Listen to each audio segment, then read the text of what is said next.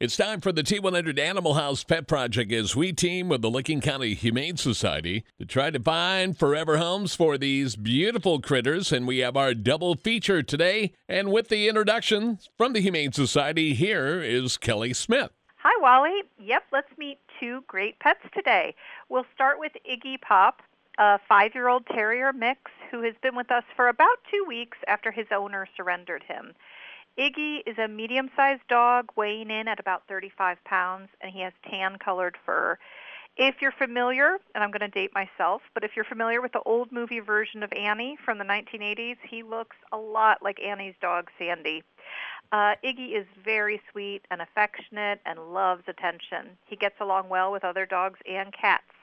One important note, Iggy has tested positive for 2 tick-borne diseases and is currently being treated for those issues. He can be adopted with these diagnoses. He just needs to continue his medication until the treatment period is over.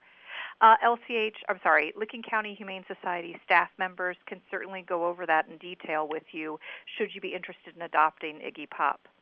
Now on to our cat of the week. Skully is a 2-year-old male cat with gray and black fur. He was surrendered by his owner about a month ago, and he's quickly won the hearts of our staff. Skully is very sweet and calm, but will be vocal when he wants attention. He likes to curl up in cozy spots, but he still loves to be petted, and he gets along with other cats. If you're interested in meeting Iggy Pop, Skully, or any of our other adoptable pets, stop by the shelter.